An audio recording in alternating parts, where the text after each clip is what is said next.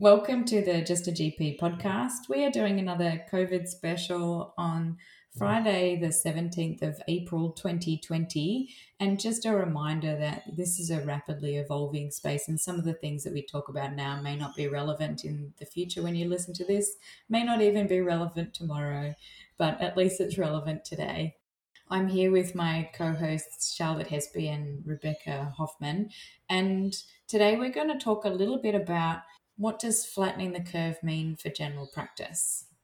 So, as context, our new daily cases in the last week have been really dropping, and we haven't been seeing as much spread as we had prior to any of the policy changes to social distancing, workplace, and services. And now we're actually seeing what I see as the benefit of those policies. And for general practice, we've gone through massive change in that time. We've seen general practices be transforming the way that they're delivering care to make it safer for their patients, their doctors, and to deliver care in different ways that allows to adequately social distance when we don't necessarily have to be seeing face to face. And now we're seeing less cases. So, what does that mean for general practice, Charlotte? Does that mean that we go back to how things were before? Great question. It's one of those sorts of topics that we really do need to sort of toss around and understand, because no, it doesn't mean we go back to what we did before. It means that we consolidate what we've been putting into place in the last 4 weeks. But rather than being in that sort of mad, anxious state of trying to figure out who, what, where, when, what's the policy, what's the safety, what does this mean, how do we do it, what we can now do is that nice bedding down, going, okay, so the new way of life for the next few months will be about using telehealth as a tool for accessing care for the vast majority of our patients. And how do we do that? How do we make sure it gets done well? And more importantly, how do we then integrate that into our chronic disease management care and bringing patients safely into the practice? The nice thing about the flattened curve is that we don't have to be having that same sense of worry that every patient that we see is a potential COVID-19 patient. Instead, we can be appropriately hygiened, distanced, etc., according to whatever the guidelines are as we get given them. But we can actually just think about how we design that care and how do we actually engage with our patients about coming back, because they can also start to feel safer knowing that what they need to do is look after themselves better. So we've just bought ourselves a little bit more time to implement the policies that we need in order to deal with an increase in numbers if or when it occurs, and to manage the stage of the outbreak as it happens. Yeah, what we've done so well is we've met that we're not facing the crisis of healthcare services that we've seen in Italy, Spain, the UK and America, where they are just so overwhelmed with very sick patients that they can't do anything else except make really difficult decisions and feel at risk in what they're doing every moment. So it gives us a moment to hopefully gather up appropriate PPE if and when needed. We can make sure that our whole systems of care are really bedded down. We have an opportunity to get more and more evidence in from all of those places that are overwhelmed by infections, and know that the care that we offer to our patients is far more about what actually happens for this particular virus. We're just finding out more and more about it to show that this is a very different respiratory tract infection virus. The fact that it doesn't actually infect children much at all, that it isn't highly infective from children. I'm still fascinated by the concept that small children don't seem to infect adults, whereas adults, we can infect children, which, we all know, in inverted commas, that children and their snotty noses spread virus to us all. And, we spend our time in the first few years of small children of getting viruses from them. Thank you very much, courtesy of them interacting with each other. But this virus doesn't behave like that. Instead, it attacks us more and more as we get older. Now, of course, there's no absolute. That doesn't mean to say children can't get sick, but certainly it's a different way of actually knowing and understanding this virus. And my understanding is because it's so different, that's why it's taken us some time to be able to respond in the effective ways. And so I guess my interest now is, given that we're buying ourselves a little bit of time, what does that mean in terms of how we might structure our consultations going forward? I know that with the shortage of PPE and trying to conserve our PPE, a lot of the advice has been try and do as much telemedicine as you can, so that if you do have to see someone face to face, that you can be adequately prepared in terms of PPE. And I think there's a lot of confusion out there as to what that means. If we're seeing low levels of community transmission at the moment and everyone's who's in isolation is in isolation, does that mean that we can comfortably not wear PPE if we're seeing someone face to face that doesn't have symptoms and hasn't been a contact? Or do we still need to be mindful that they could potentially be in that pre-infectious asymptomatic period? I think at the moment we still need to be using PPE because we're still doing that sort of information gathering. So certainly in New South Wales, where the vast majority of the cases still are, we're doing a number of sort of exercises of doing broader testing, just trying to find, is there community infection that we don't know about? And if so, where is it? What does it look like?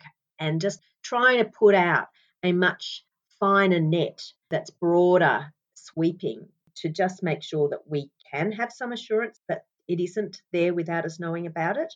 Certainly, I think the medical community is feeling scared that there is pockets of infection that we still don't know about. So that needs to happen first. And once we've got a better understanding of that, then I think we might be able to lower that sort of need to use PPE for everybody. And it may well be that we sort of change it. It's a bit like that whole thing about face masks, where in the US and America, I think it's completely appropriate that they bring in the idea of wearing a face mask when you're out in the shops. And that's because there is so much community infection. You really don't know if you do have it and you're in that 24 hours before getting it, or if the person you're standing next to in the queue is in the same boat. Therefore, having everybody wear a face mask is actually about protecting everybody. In Australia, at this point in time, that would be just completely silly and a waste of time. We know that there is no such sort of risk, but we don't know if there is any pockets that we don't know about. And I think that's where the confusion comes, doesn't it? Because there's, even in Australia, and we've spoken about this a lot on our podcast, there's different advice from different states. When we look at WA and South Australia, they're expanding their testing criteria quite broadly to include anybody with respiratory symptoms in efforts to try and identify absolutely every case. Whereas in New South Wales, we have greater numbers of the population and also greater pockets of the virus where we're focusing the testing on different areas. And then across the world, we're seeing different policies on masks depending on the prevalence of the infection. And we're seeing a lot of fear amongst our colleagues, when I don't think it's necessarily wrong for people to feel that fear, because when we see doctors overseas or see other communities that have been able to reduce the transmission to healthcare workers, it's almost above and beyond some of the recommendations that we have in Australia. And that can be really hard for practitioners on the ground to reconcile. So what kind of things would you recommend for GPs to consider when looking at all these differing information, and how to kind of understand where they're at in terms of their own safety and what to do with that? I think, again, it goes back to the basics. It's about remembering that this is a virus that is spread by droplets. Yes, it can spread by aerosol in very limited circumstances. And by and large, it is a virus that's not that difficult to cleanse and get rid of. So, for instance, soap is its enemy because of its lipophilic coating. So that it isn't in of itself a virus that's hard to get rid of, and it is a virus that you do need to actually get in contact with it, sort of in a more physical state, which is why social distancing works so well. And although there's been a number of different tactics used across the world in terms of how viciously, in inverted commas, it's brought in, they all go to that same idea that this is a virus that if you don't come in contact with it through physical contact and you wash your hands and you don't sort of put that contact into the facial orifices, which are the portal of entry, then you are actually safe from getting that infection. And that by and large, that will work.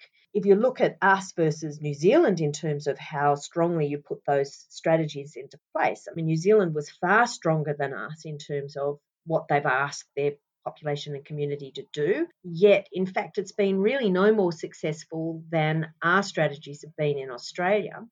And even though each of the states have taken slightly different approaches, by and large, we've all, again, achieved pretty much the same thing. And I take that to mean that really the strategy that works is the social distancing, and it is the hand hygiene, and it's about being sensible and pragmatic in that approach.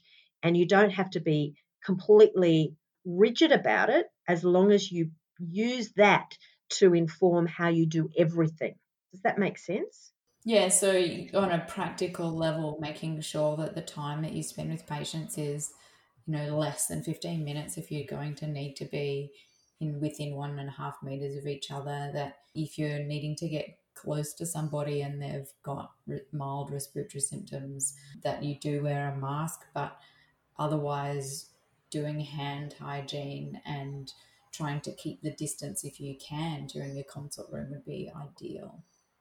Yeah, absolutely. And that's where I think we now have the opportunity to think about how we structure our clinic times and sessions. So, for instance, being able to use a telehealth consultation to do that first initial information gathering, using it to look through the notes. What are the things that I, as a doctor, want to do through the question asking? What is it that the patient is wanting to do? Making sure those align, get the key things in place, and then making a decision. Do I actually need to see them face to face to actually make sure everything gets done appropriately? And or are there things that I need to do face to face that I can't do over telehealth? Having made that decision, you then proceed with what is needed next, either face to face or with another telehealth consultation down the track. So rather than going back to our normal system of everybody comes in to see us face to face, that's the bit that changes, that everybody instead has that first, at least initial consultation. And you can get an awful lot done so that then when they come in face to face, for, say, for instance, their pap smear or cervical screening test, as we need to now call it, then I don't need to spend that initial 15 minutes making sure everything else is okay because I've managed to do that already on my telehealth consultation. And instead, I can use that time much more efficiently so that I'm just doing the blood pressure check, weight if I need it, if I need to do any other sorts of physical things, and I can quickly and efficiently do the CST. So what I'm taking is that from here we are in a holding pattern where at the moment we're continuing to doing what we're currently doing while we gather more information about next steps. And while we're doing that, we're using this time to forward plan what the next steps will look like. And what that will look like is probably a combination of using telehealth and face-to-face and amalgamating or combining those two processes to what fits for our community with what changes need to be made. Absolutely. And hoping that we don't actually get an outbreak of COVID in our community, because we have to understand that that is always a risk. While there is still COVID, there is a risk of us getting the sort of levels of infection that we're seeing everywhere else. And, our biggest risk really is our community and population getting sick of doing what we're asking them to do at the moment and them breaking out while there's still pockets of infection that we don't particularly know about. Because at the end of the day, we're going to have to continue with the strategies that we're doing at the moment, though maybe with less sort of being told what to do and how to do it, until there is a vaccine that we can then basically roll out to as many of our community as possible in order to actually be able to move on back into, in inverted commas, normal life. So, quick question. How would we do that process you're talking about on a weekend clinic? That's usually more like a drop-in, need to be seen today type process. I worked this Monday, the public holiday, and we decided to do a phone first system where, I'd do a phone consultation first before bringing someone in. But it actually acted as a repeller and a barrier. Okay, in terms of people not wanting to come in? Yeah, as in people going, oh, well, I won't worry about it then. And part of that is developing the systems and the scripts at reception and that sort of thing. But where we would normally have on a public holiday quite a few patients in the space of 2 hours, the amount of people that we're seeing was a third, and most of those had the requirement to be bulk billed under the current system. So it wasn't really worth the clinic opening. And it's kind of like a disincentive for doing telehealth in those sorts of settings. Okay. Well, I think you can look at it, in fact, as an opportunity to be more efficient, and so that you can sell it as a telehealth clinic for people. This is your opportunity to be seen quickly and efficiently for the things that you just got on your short shopping list.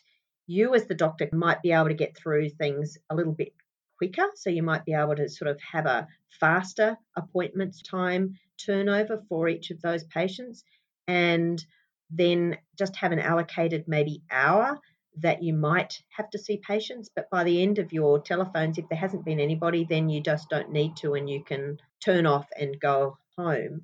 So you may actually be able to finish more efficiently. In the UK, I remember visiting quite a few clinics that had already set up this sort of telephone triaging system. They get paid differently from us, so they don't have the same issues that you were sort of just have, in terms of what's your financial turnover. But I think if you sell it to your patients of this is just an opportunity, what are the things that you're worrying if you've got repeat scripts or anything, and so you can actually get a nice bit of flow through. People feel good because they've actually talked to you rather than not, but you don't have to see people unnecessarily. And I think it comes back to that whole spending this time to figure out systems that work for your practice so that everybody's on board. Yeah, and obviously the patients need to feel like that's what they want to do as well. I mean, that they may not want to, but certainly, I mean, I don't think anybody wants to have to go to the doctors on a Saturday morning if they don't have to. So it may well be a win-win for everybody. Well, I guess that brings us to a natural end of our episode then. Sorry, I'm just laughing because there was a big silence after Charlotte's last question, so we've obviously exhausted all the questions that we had. That's it for today's episode.